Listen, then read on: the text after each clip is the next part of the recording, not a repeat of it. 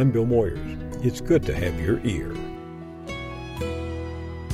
The criminologist Bill Black lays bare how Washington and Wall Street are joined in a culture of corruption.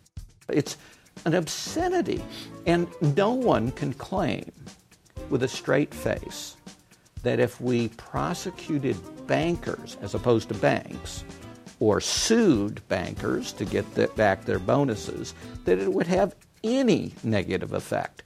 It would have huge positive effects in sending the right message of accountability and the right message of deterrence. And of course, whichever president did it would be vastly more popular with the American people. Thanks for joining us. As you've heard, Eric Holder has announced that he's resigning as Attorney General. He will leave behind a mixed scorecard, A for civil rights, C for civil liberties, and F for failing to prosecute the banking executives who brought about the financial calamity of 2008. Holder let the bankers off the hook individually as he negotiated civil settlements with their institutions for issuing mortgage-backed securities tied to faulty subprime loans. The billions of dollars in penalties the banks are paying will largely be borne by shareholders and by taxpayers as the banks write off the fines as the cost of doing business. The executives get off scot-free. But hold on, don't close the file yet. As Michael Hiltzik wrote in the Los Angeles Times last week, given the government's failure to bring criminal cases against bankers and other Wall Street figures for collapsing the U.S. economy in 2008, it's been left to the little guy to strike back. And the little guy did just that in a case in Sacramento, where a federal jury acquitted 4 mortgage holders charged with fraud after hearing testimony that bank executives had pulled out all the stops to seduce them into taking out those toxic loans. One of the key expert witnesses in that case is with me now. Bill Black's testimony helped blow up the prosecution's contention that the little guy was the culprit, when in fact it was the bank executives who had deliberately created the fraudulent loans to enrich themselves. They pulled off the classic shell game, bait and switch, take the money and run, let ordinary people suffer the consequences. It's a story Bill Black knows well. A scholar, litigator, and regulator, he helped prosecutors convict more than 1,000 crooked bankers during the horrific savings and loan scandals back in the 1980s and 90s. He exposed 5 United States senators, the so-called Keating Five, who took big campaign contributions from bank executive Charles H. Keating Jr. and then tried to help him hide his crimes from bank examiners. His classic book, The Best Way to Rob a Bank is to Own One, is now available in an updated edition. He holds 2 academic appointments, one at the University of Missouri, Kansas City, and also at the University of Minnesota School of Law. And welcome back. Thank you. In a nutshell, what did the jury decide in Sacramento, and why should we care? Well, this is the first time the jury has ever got to hear what actually caused the crisis. And the jury was horrified because it was the lenders who deliberately made massive amounts of fraudulent loans and then sold these massive amounts of fraudulent loans through additional frauds to the secondary market and eventually brought down the global financial system. And the testimony that came out in the case is that the FBI agents and the IRS agents simply assumed that the banks were the victims and the bankers were the victims, and simply assumed that the little people, the mice, were the problem in all of this. So they never even investigated the banks and the bankers. The mice? Yeah, and the saying in the savings and loan debacle is you never wanted to be the guy that was chasing mice while lions roamed the campsite.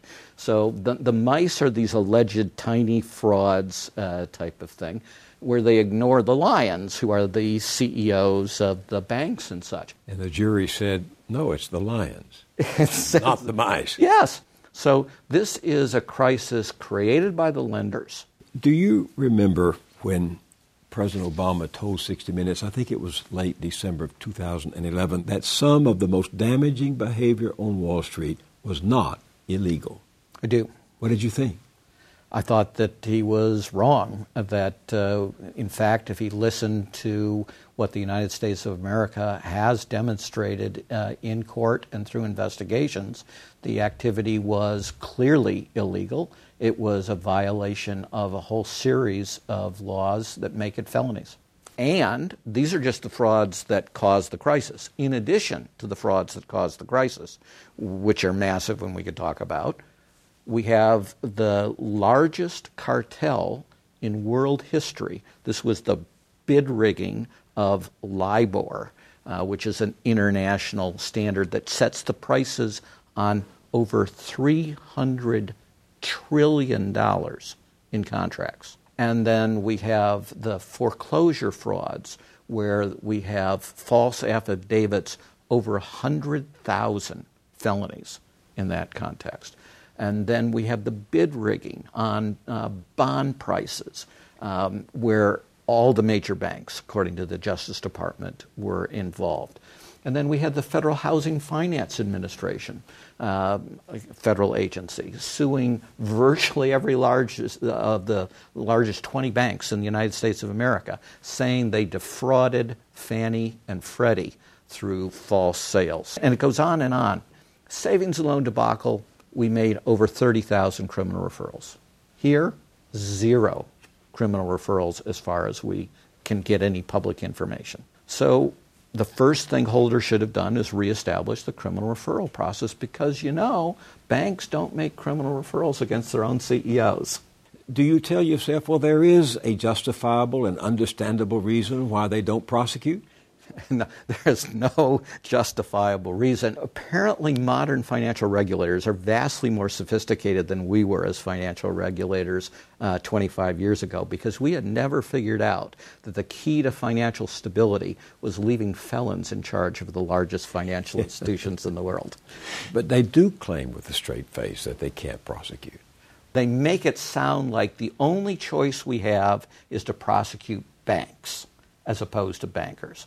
And that's nuts, right? We've always prosecuted bankers. We prosecuted successfully over 1,000 bankers in the savings and loan and bank crises. And those are just the major cases and such. And it greatly enhanced financial stability instead of the other way around. Indeed, none of the people in that era came back in this crisis and were able to lead frauds. And they couldn't because they had criminal records. But in the next crisis, these folks have no criminal records. They'll easily be able to come back. In fact, if you want to create the next crisis and make it vastly worse, leave the people in charge who led the frauds in the senior ranks of the banks in charge of those banks. So now they have all the postgraduate education in how to run a fraud. And they learn that there are no consequences other than good consequences. There's clearly been a culture of deference toward the banks in the Obama administration. You would agree with that? Absolutely. I blame Holder. I blame Timothy Geithner, but they are fulfilling administration policies. The problem definitely comes from the top. And remember, Obama wouldn't have been president but for the financial contribution of bankers. And it's an extraordinary political story because the Clintons, of course, have been close to banking for decades and very supportive of it.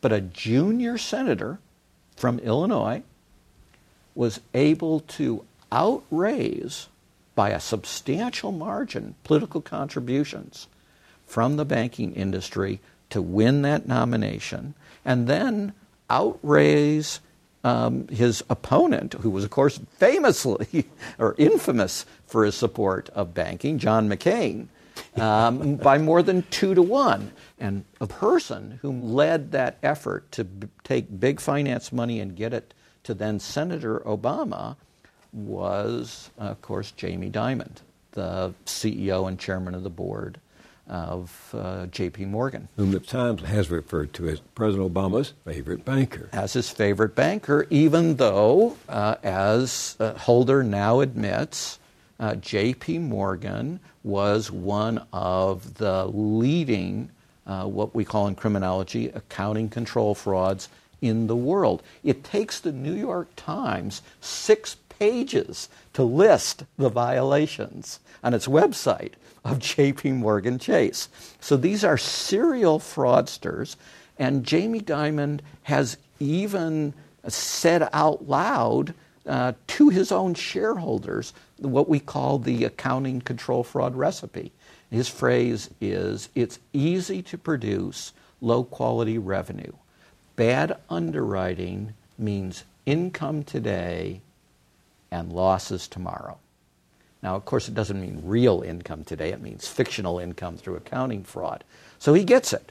If you have terrible, terrible underwriting, you will be mathematically guaranteed to report record profits that will make the executives wealthy through modern executive compensation. And if there's a problem, well, the government will bail you out and give you massive subsidies if you're too big to fail. And of course, J.P. Morgan is the quintessential example of too big to fail, too big to jail. Do you remember when Obama was elected president, he called the bankers to the White House and he said, I'm all that's standing between you and the pitchforks, meaning between you and a wronged and indignant public. I thought that was an obscene statement, slanderous about the American people. The American people don't want pitchforks. They want justice. They want these senior officers to be prosecuted. If they're found guilty, they want them to be sent to prison, and they want their fraudulent proceeds, the bonuses and compensation, to be recovered. And that is a very good thing about the American people. To man that wall between the bankers and the public, he chose Eric Holder, as everyone knows, who at the time was at the elite law firm of Covington Burling, which represents some of the very banks he would later exonerate from criminal prosecution. With him at justice were 3 other top lawyers from Covington Burling, including the firm's star lawyer defending against white-collar crime, who became Holder's right-hand man running the criminal division of the Justice Department. What are we to make of that coincidence? Well, first, you should avoid it, but I want to caution that it isn't just the conflict. Indeed, that in some ways takes us away from where the primary focus should be. So in the savings and loan crisis, President Bush, the first, brought in a Covington and Burling lawyer when they represented banks and such, and he promptly, his name is Harris Weinstein, increased enforcement actions by 5-fold. And we went after the biggest folks, and we had by far our greatest victories. Because Harris Weinstein was picked because he was tough and competent, and because he was given a mission, which was you will go after the worst folks and you will demonstrate the rule of law exists in the United States, and that there was a political subtext of President Bush inherited this crisis, and I'll be seen as fixing it. Show the American people that there is no exception to the rule of law, whereas Holder had exactly the opposite instructions, which are, don't rock finance. And that was reinforced by Timothy Geithner, but again, Obama picked Timothy Geithner, who was notorious as the worst failed regulator in the United States of America in the field.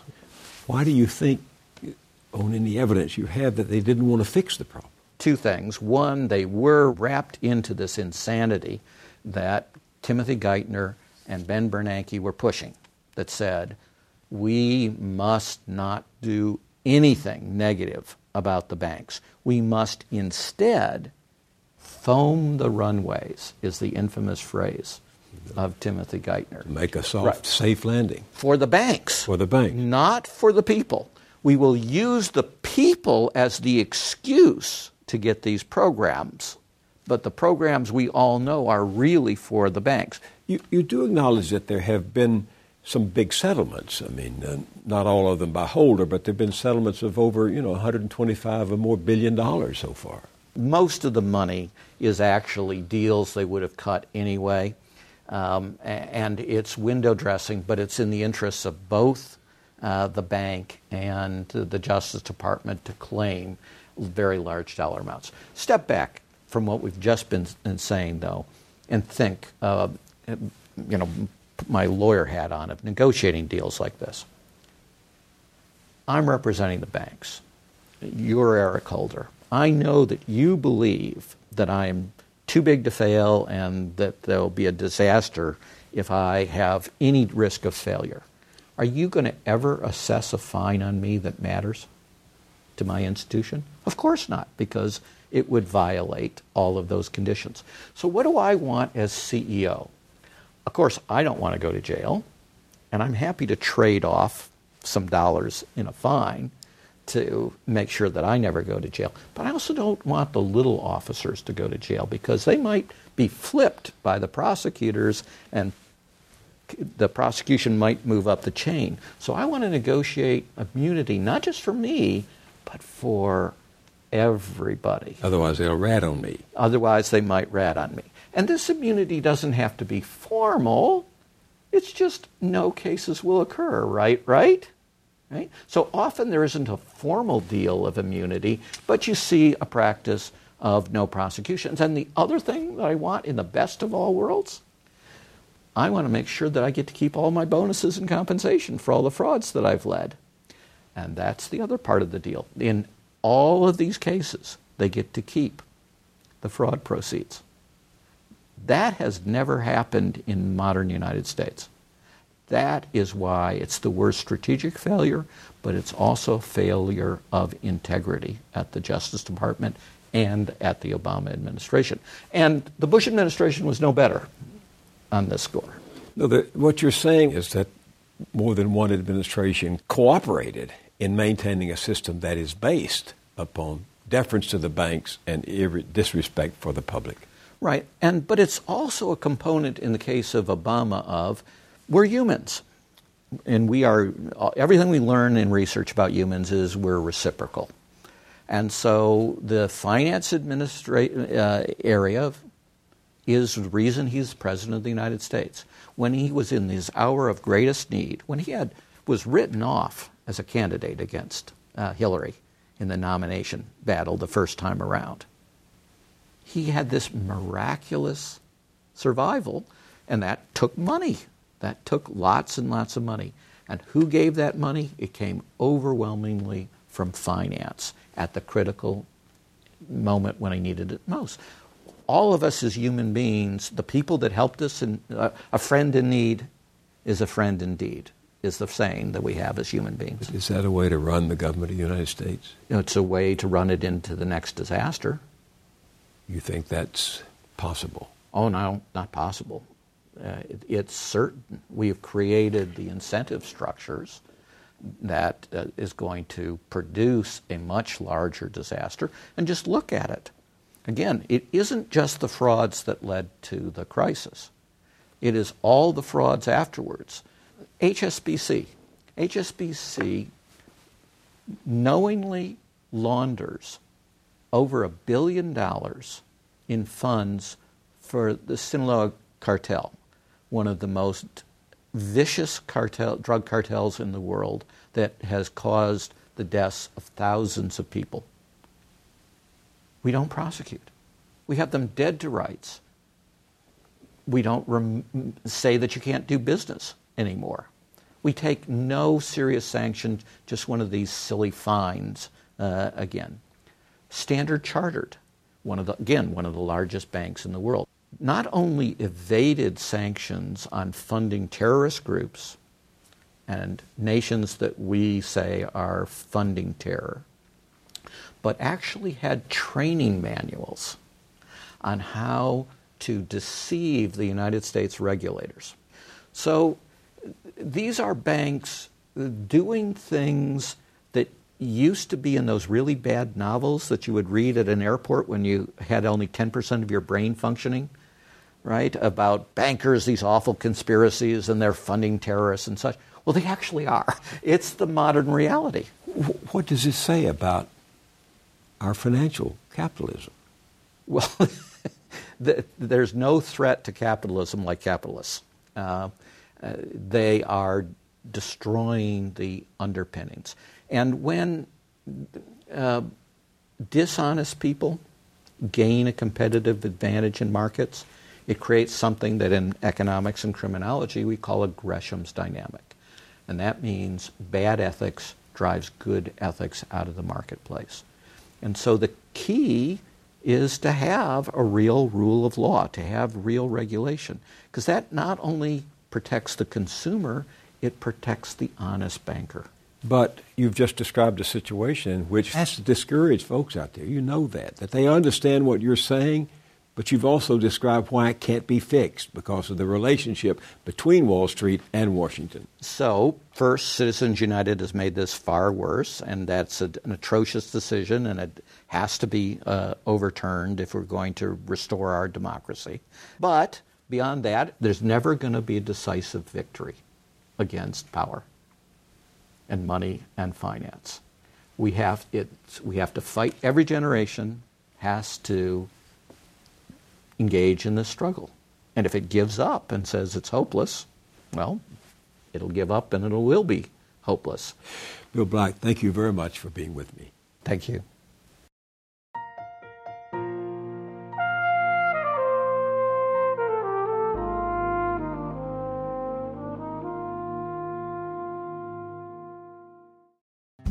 At our website, BillMoyers.com, see the top 5 bank bailouts that you probably have never heard about. That's all at BillMoyers.com. I'll see you there, and I'll see you here next time. Moyers & Company is produced by Public Affairs Television. You can learn more about the team that collaborates to produce the series at BillMoyers.com. Funding is provided by Ann Gumowitz, encouraging the renewal of democracy. Carnegie Corporation of New York, supporting innovations in education, democratic engagement, and the advancement of international peace and security at carnegie.org.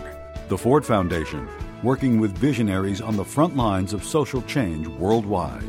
The Herb Alpert Foundation, supporting organizations whose mission is to promote compassion and creativity in our society.